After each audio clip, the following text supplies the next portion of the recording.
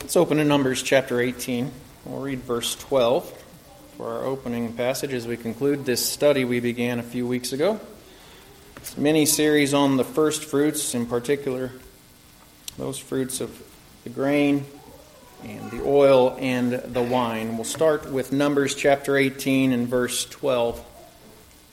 Numbers 18 and verse 12, brief verse, states our thought tonight. All the best of the oil, all the best of the new wine and the grain, their first fruits which they offer to the Lord, I have given them to you. And we'll pause there and we'll bow our heads once again. Heavenly Father, we're grateful, Lord, for the abundance that you give to us. Certainly, Lord, we're grateful for those provisions you make for us in the natural, Father. But we thank you more than anything, Father, for those spiritual provisions you make for us, the abundance that we can receive through Jesus and in him, Lord, that life abundant that he offers to us. Help us, Father, to receive from your hand, and help us, Father, to present to you what you're doing in us, that we might honor you, serve you, Lord, and offer our everything to you. You'll exalt us in due time, Father. We trust you for this assurance. We pray for that day to come and come quickly. But until then, Lord, help us to serve joyfully, to serve you in all things. Bless this word to us tonight. Help us to serve you even in receiving it tonight, we pray. In the name of Jesus. Amen. Again, just wrapping up these considerations we've had for this is lesson 5, so I guess it's been 5 weeks regarding these first fruits that were offered under the law in the natural, back in those, under the law of Moses with Israel, those things that were sown and ripened and harvested, taken in and prepared, as we've considered and we'll consider once again, those elements specifically, those symbols of abundance to the people of Israel and of that region, grain, oil, and wine. Again, elements that are natural abundance, of course, as they considered those things. I'm not going to get into all of the meanings there and why they're naturally abundant. Just suffice it to say, they were pictures of natural abundance. They were the standards. And of course, they figure for us spiritual abundance, grain being the Word of God, and that by extension, the bread of life, that is Jesus, oil, the Spirit of the Lord, and the wine being the joy of the Lord, as we've considered. And as in, even to a greater extent, those things that they would have wanted in abundance, naturally speaking. The more the better, naturally speaking. Bringing it in more and more and more to the point that, they would want even enough that it would rot before they suffered any lack. So much the more, so much the better are the spiritual things, the spiritual abundance that we would want from the Lord. Just a quick review, just to kind of go back over a couple of the things as we apply them to our final thought tonight. A couple of things in regards to the need for abundance in these things. In Matthew chapter 13, regarding the grain, regarding the word that the grain pictures for us, the word of God. Jesus encouraged us to receive of the abundance of his word. And we see that in the parable of the sower that we know so well. And Matthew chapter 13 is just one account of that parable. We'll start in verse 3, read down to verse 9, where it says, Then he spoke many things to them in parables, saying, Behold, a sower went out to sow, and as he sowed, some seed fell by the wayside.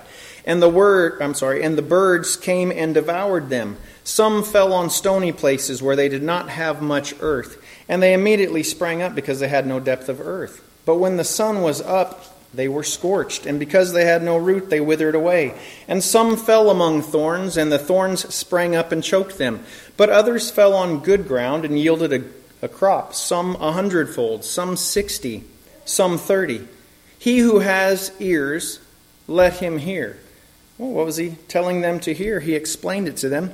I actually don't have it in my notes here, but he explains it to them later on in Matthew chapter 13, where it says specifically here in verse 23. He who received seed on the good ground is he who hears the word and understands it, who indeed bears fruit and produces, some 100-fold, some 60, and some 30. Jesus made very plain, and this is just one area where he made plain. I am offering you the word. I have sown it out here, and there are those who are sowing in my name even today. Receive that abundance. There's abundance there, and you see what happens when you're fruitful with that word, when you don't just allow it just to be scattered by the wayside. Don't allow it to be picked up and taken. There are a lot of different deeper things that you can take in this, but just the simple face value of it is plenty for us in regards to this consideration. The Lord gives the word, and we're to receive that in its abundance and be fruitful in it. Luke chapter 11, if you flip over a couple of books, Jesus also encouraged the oil of the Spirit to be received, and received abundantly. In Luke chapter 11. Luke chapter 11, and again we'll begin in verse 9, where he says, "So I say to you, ask and it will be given to you. Seek and you will find. Knock and it will be opened to you. For everyone who asks receives, and he who seeks finds, and to him who knocks it will be opened." Those are some assurances there. If a son asks for bread from any father among you, will he give him a stone? Or if he asks for a fish, will he give him a serpent instead of a fish? Or if he asks for an egg, will he offer him a scorpion? If you then, being evil, or made up of flesh, comprised of something other than just merely spiritual things, as Jesus and our Father are, you know how to give good gifts to your children, how much more will your Heavenly Father give the Holy Spirit to those who ask Him? In fullness if we'll receive it. The fullness of the Holy Spirit, that is that abundance that He's looking for. Not just a smidge, not just a taste, but the fullness of it. Jesus came that they might have life, and they might have it more abundantly. And these things that He's offering to us, He wants us to receive until we are overflowing. Philippians 4, of course, speaks of that understanding that we have in regards to the wine being a picture of joy. When he says rejoice, Paul says, "Rejoice in the Lord always." Again, I will say, rejoice. That's a pretty definite statement there. That's an imperative. It's a necessity. It's a command even. Paul wasn't in a place necessarily as a man just to command people, but when he's speaking the word of the Lord, this is what the Lord tells for us to do. Rejoice in the Lord always. And again, in case you didn't hear me, rejoice. How come? Why does he say this so imperatively? Why does he say always? An infinite, if you want to say it. No excuse, no time when we can't rejoice or when we shouldn't rejoice. How come? Why that continual need? I'll just read you a piece of Nehemiah chapter 8 and verse 10. Remember when it was either Nehemiah or Ezra, they were both together speaking to the people of Israel at the same time, so it could have been either one of them that spoke it, but they said, "The joy of the Lord is your strength." When the Lord calls for us to our respective places, when He gives us the abundance of the Word, we look into the Word and we see the difficult things. They're the good, don't get me wrong, but there are the difficult things. And when we have the Spirit leading us into the difficult things, we need to be able to have joy in abundance in those things in order to be strengthened to do what the Lord calls for us to do in those things. You know, I think I mentioned it from up here not too long ago, but there's that saying where if you find what you love to do, you'll never work a day in your life. If you do what you love to do, if that's your job, you'll never work another day in your life. I suppose that has its own truth, but as I always consider to myself, if you love who you're working for, well, then you'll love what you do, even if it's the crummy things, right? You know, it's one thing if some stranger comes up and asks me to come and unclog their toilet or something like that. I got really crude very quickly, and I didn't mean for it to. But I'm going to be a lot harder pressed to go help someone do a dirty job than if someone I love comes up and asks me, "Hey, can you help me with this?" I'll gladly do. Gladly do for those ones that are dear to me. And have a certain measure of joy in it, I suppose. I say it all the time. Used to roof with Bobby. It didn't feel like work. When I had a good partner on the ambulance or on the fire truck, man, we could get smoked all night long. Not ever go to bed. And somehow it was okay because you cared. And you had a good time with that one that you were working with. If you work for the one that you love, man, it makes it so much easier to be joyful. And it strengthens you. Strengthens you to do what He has for you to do. So take in the joy that He offers you. And what He calls you to, and be strengthened by it, as Nehemiah and Ezra and any good child of God will tell you. The joy of the Lord is your strength.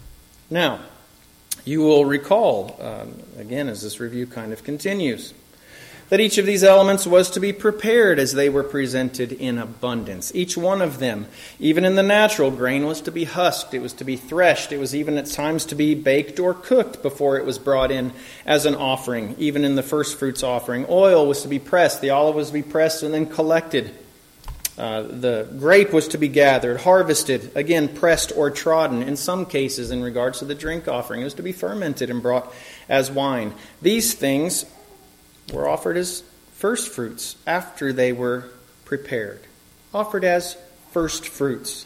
First in time, if you will remember. Leviticus chapter 23, if you want to turn over there. Leviticus chapter 23, they were offered as first fruits, meaning first in order, first in time, chronologically. Leviticus 23 verse 9, and the Lord spoke to Moses, saying, Speak to the children of Israel, and say to them, When you come into the land which I give you, and reap its harvest, then you shall bring a sheaf of the first fruits of your harvest to the priest. And the sheaf was primarily a measurement of that grain, so that's what it was speaking about in this specific context. But it went on, and at that time when those first fruits were brought of that grain, in verse 13 it says, Its grain offering shall be 2/10 of ephah, fine flour mixed with oil, an offering made by fire to the Lord for a sweet aroma, and its drink offering shall be of wine 1/4 of a hin. It was brought first, first in time. It was supposed to be brought early. It was supposed to be brought of their ripe, as soon as they came in. When they harvested that in, before they partook for themselves. They were to prepare that, they were to handle it, and they were to offer it to the Lord in joy. We're supposed to do the same early and often. Receiving the Word, mingling it with the Spirit, preparing it with wine, and presenting it with the joy of the Lord as our strength. And we're supposed to do this early and often. Rachel just prayed a moment ago that we would seek Him early and often, get into His Word daily, that we would have that desire, that joy, that strength that calls us and compels us and constrains us, that love for the Lord. That's what we're called to do daily. It wasn't just first in time either, if you'll remember. It was also first in quality, first in rank, you might say. As we read it in our opening passage in Numbers 18 and 12. It wasn't bring all your garbage. It wasn't dig and root around in there and, the little scraggly ones that, the not so ripe ones.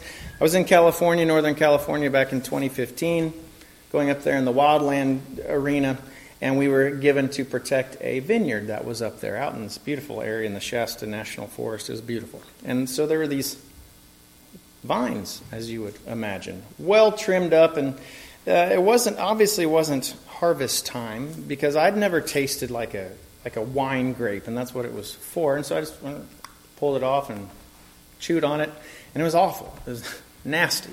It wasn't ripe yet. It wasn't nice and plump and juicy. And my understanding is some of those winey type grapes aren't the way that you would, get the cotton candy ones at Price Chopper or whatever.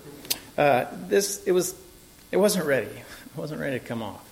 You're not supposed to snap those things and say, "Here you go, Lord, our first fruits." No, it's when they're ripe. You're supposed to take them in, and they were supposed to offer all the best of it, not just the second squeezing of the olives, not just the dusty leftovers of the grain. It was the best of it.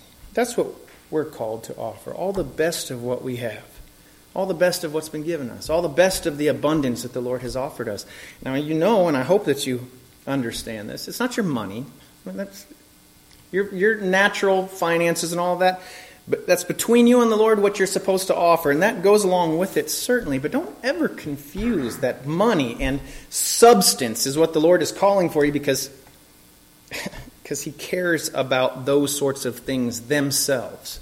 It's what He does with those things that He cares about, certainly.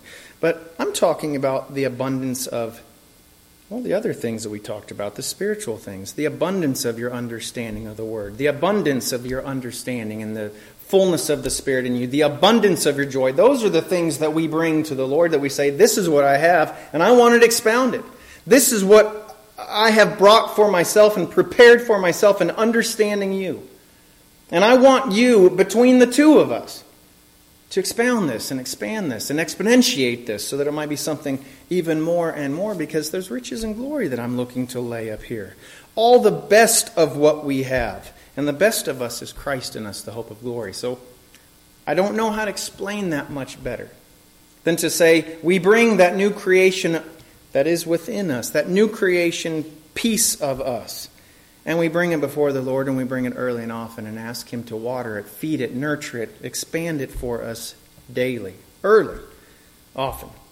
We bring the best and foremost of ourselves. And again, in me that is in my flesh, there dwells no good thing, but in my spirit there dwells Christ. And that's what I'm bringing to Him. Bless the Lord, O my soul, and all that is within me. Bless His holy name.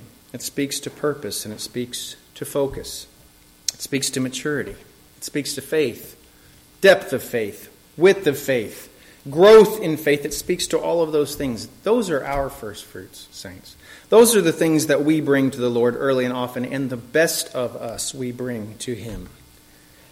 When we bring those first fruits, then, these things we've been considering for this time, who are we bringing them to?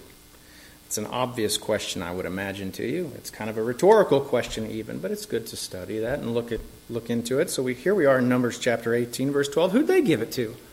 When it says all the best of the oil, all the best of the new wine, the grain, their first fruits which they offer to the Lord, I have given them to you. Speaking of the Lord in third person here, so who's He talking to?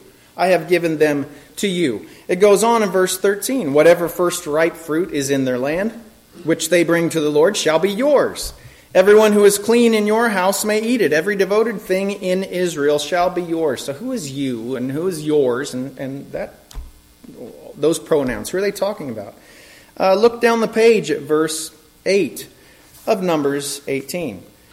It says there in Numbers 18:8, and the Lord spoke to Aaron, here I myself have also given you charge of my heave offerings, something received and presented to the Lord, not burned, but presented, lifted up to Him. All the holy gifts of the children of Israel I have given them as a portion to you and your sons, as an ordinance forever.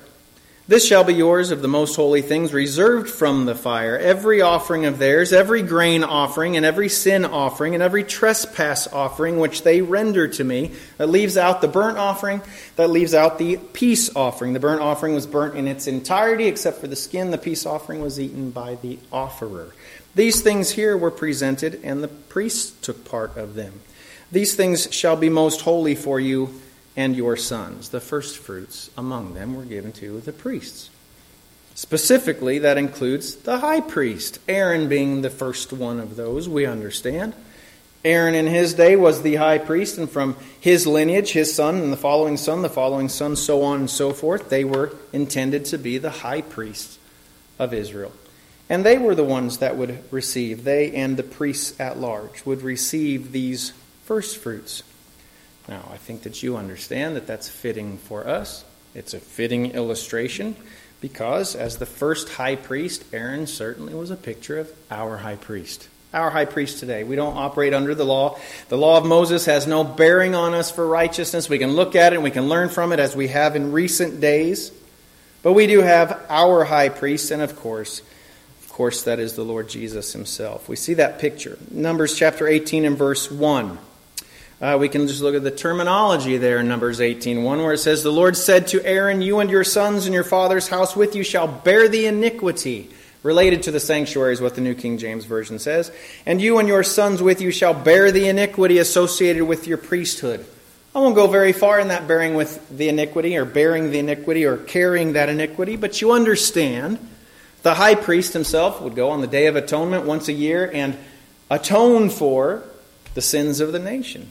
And there were daily sacrifices, there were individual sacrifices that took place, and it was the priest's job, the individual ones, not just the high priest, to receive those things and to present those things to the Lord in bearing the iniquity for those things that were involved in Israel and those individuals.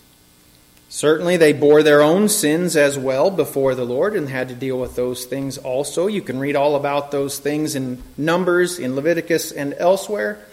But we understand just in having that concept in our mind, that Jesus is the one who bears the iniquities for all today. We understand this. It's not anything new. He is our high priest bearing the iniquity of all mankind. All who certainly will receive him will be blessed in that. So let's look at Hebrews chapter 4.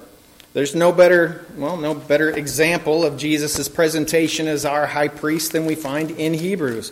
So I'll show you a couple of passages there in Hebrews where we can see that play out, and then we'll start winding it down as we consider bringing our own first fruits to him.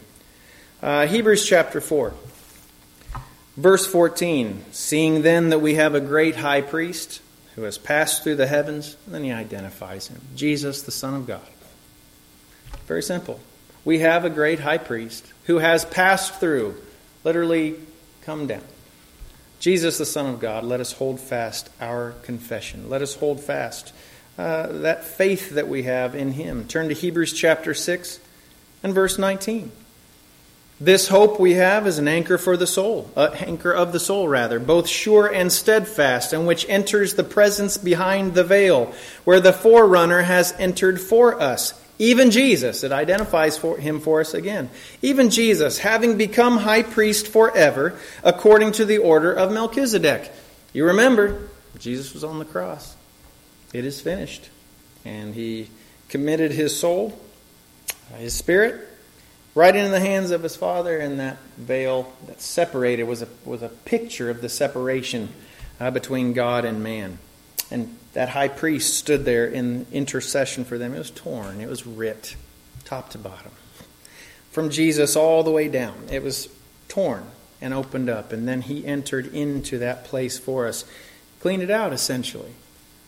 Spread his blood. Poured his blood out for us that any might enter into that. That one who came to provide for our abundance by laying down his life. By rending that veil on our behalf. For us. That one also comes to receive that abundance as our high priest. How does he receive the abundance? What does that mean? Jesus offers us abundance, offers us life that we might have it more abundantly. And then he comes to receive of that abundance our first fruits to him as our high priest. Well, we honor him. And we do so rightly, right? I mentioned it a moment ago. We have abundance of his word, meaning that we're educated about Jesus. We have his word for us that we might seek him out, study him out, have a working knowledge and an understanding. It seems as soon as I stand up here behind this pulpit, I can't quote a scripture one. Can't do it. It's one of those things. I do much better as soon as I walk away from here. But regardless of whether I can quote it or not, the understanding is there and the comprehension is there. As you spend time in the word, you get things. You start to see things. You start to learn things. And you can understand at least what the word is telling you and what it's saying. And with time, you have familiarization with that. Then when you take of the abundance of the oil of the Spirit, you start to combine that like that dish, that food dish that I compared it to a couple of weeks ago. It takes this stuff that seems rather dry, and it's not. It's the Word of God. But it's dry when we don't have the Spirit in its fullness. Combine that oil in there, and it enriches that grain. Makes it something, again, more, quote-unquote, palatable. Goes down easier, more food-like, more nourishing, richer, more caloric, you could even say. Abundance of his Spirit not only helps us to be educated in him, as the word presents, but it helps us to understand him. Feel him, I guess you could say.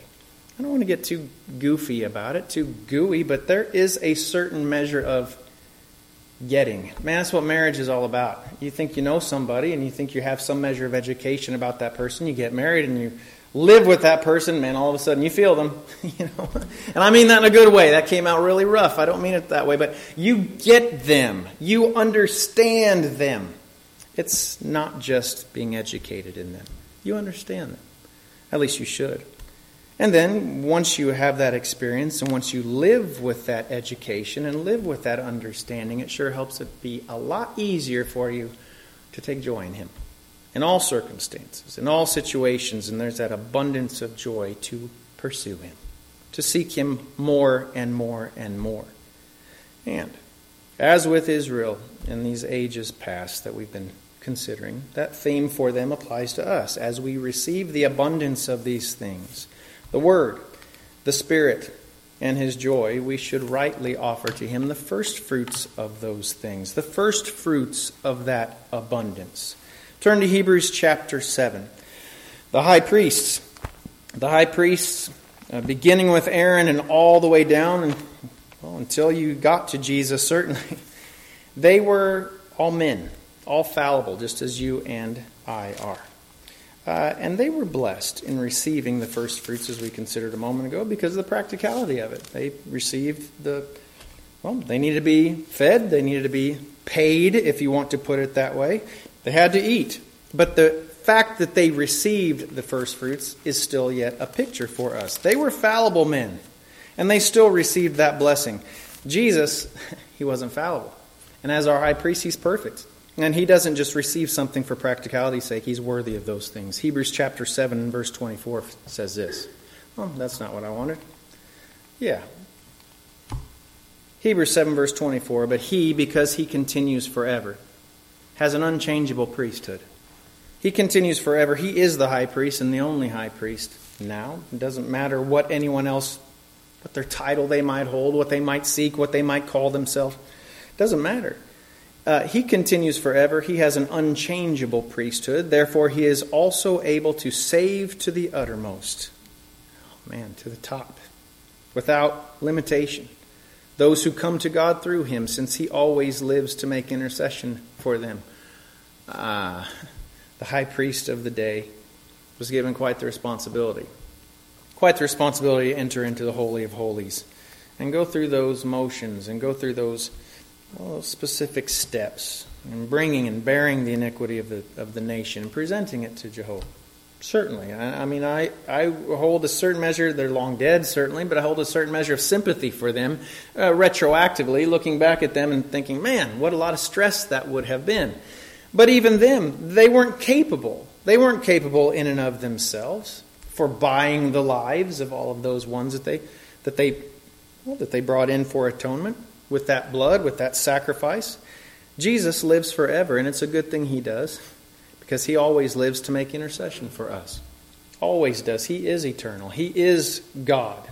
He is able to save to the uttermost those who come to God through him, since he always lives to make intercession for them. For such a high priest was fitting for us, appropriate for us, who is holy, harmless, undefiled, separate from sinners, and has become higher than the heavens, and only by which he is capable of doing that for a whole world of sinners, past and future. He is the only one qualified, who does not need daily, as those high priests, to offer up sacrifices, first for his own sins, and then for the people's. For this he did once for all when he offered up himself. For the law appoints as high priests men who have weakness, but the word of the oath which came after the law appoints the Son of God who has been perfected forever. That's our high priest. Those other ones who received the first fruits from the hands of those Israelites, they received it because it was a picture. And because the Lord wanted to provide for those ones, there's scripture that says that they were provided so that they might continue and seek after and take care of the things of the law and of the Word of God and commit themselves to those things. But they weren't worthy in and of themselves. We're flesh. Not so Jesus. Jesus is worthy of our very best. And again, I don't mean just the best of our bank account and the best of our IRAs and that sort of thing. He's worthy of our best. Not by obligation of the law.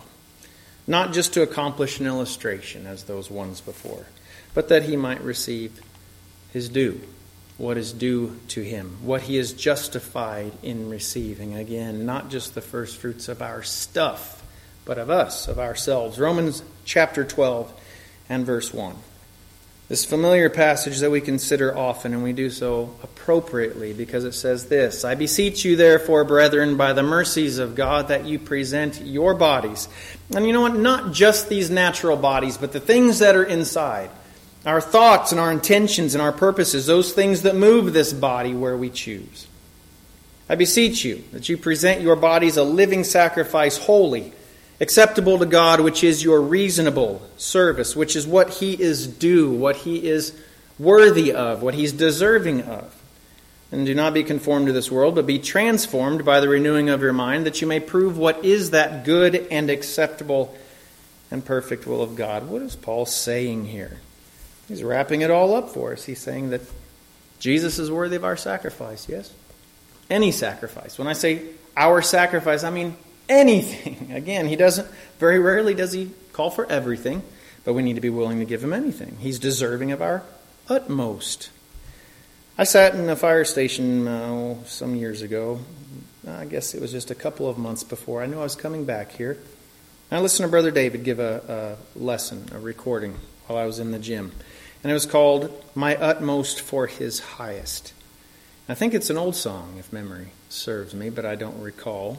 But I remember how it struck me in that moment, how my utmost for him, I don't remember if Brother David said it or not, but it was, my utmost for him will never achieve that being saved to the uttermost.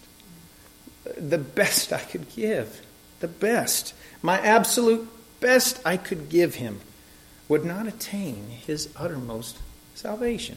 Even just salvation. But all of the extra, all of the other riches that he offers us, he's worthy of my every sacrifice, my any sacrifice. He's deserving of my utmost, even if he only saved me to the littlest most. But he has saved me to the uttermost and offers me so much more. He's justified in having his good and acceptable and perfect will there, we see in verse 2. He's justified in having that borne out in me. He's justified in having that borne out in you. He is due my first fruits, my preparation of the Word, your preparation of the Word, your fullness in the Spirit, your preparation of the oil of the Spirit, your preparation and consideration and application of the joy of the Lord. That is your strength. Being educated, understanding Him and pursuing Him. And we receive of His abundance. And we prepare it for ourselves and apply it to our lives in sacrifice, it does transform us. That's how you get that transformation that he says. That's how we aren't conformed to the world. That's what the world isn't doing. It's not receiving of his abundance. It's not preparing of the Word of God, receiving the fullness of the Spirit and applying that oil, taking joy and being strengthened in the joy of the Lord. The world isn't doing that. So if you don't want to be conformed to this world, but transformed by the renewing of your mind, this is how you do it. By receiving of the abundance from the Lord's hand, preparing it for yourselves, and applying it, offering it to Him as the first fruits. It makes us more like Him. It helps us to look for Him. And saints, when believers live for Him and look like Him and look for Him, what does He do? He comes looking for you. And He's going to come looking for those ones who are living for Him and loving His appearance. Saints, the message is familiar. It's simple. When we give our first fruits to the high priest and we offer our best to Him, the utmost of ourselves to Him, simply He gives us His best. My utmost doesn't match the uttermost. But if I bring my best to the Lord, He doesn't withhold His best from me. And it's as simple as that.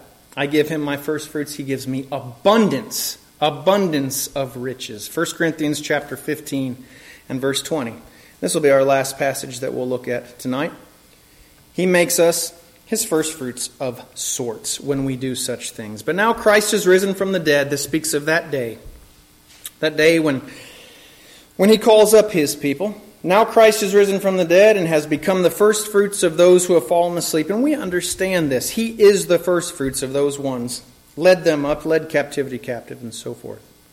For since by man came death, by man also came the resurrection of the dead. For as in Adam all die, even so in Christ all shall be made alive. But each one in his own order.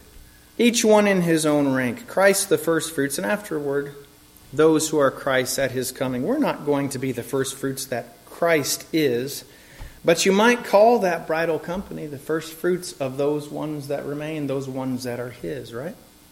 Those ones that desire Him, of all of His fruit, of all of His seed, those ones who are closest, that out-resurrection from among those that will be resurrected, those ones that will be victorious, I would call them the first fruits for the first fruits, that is Christ.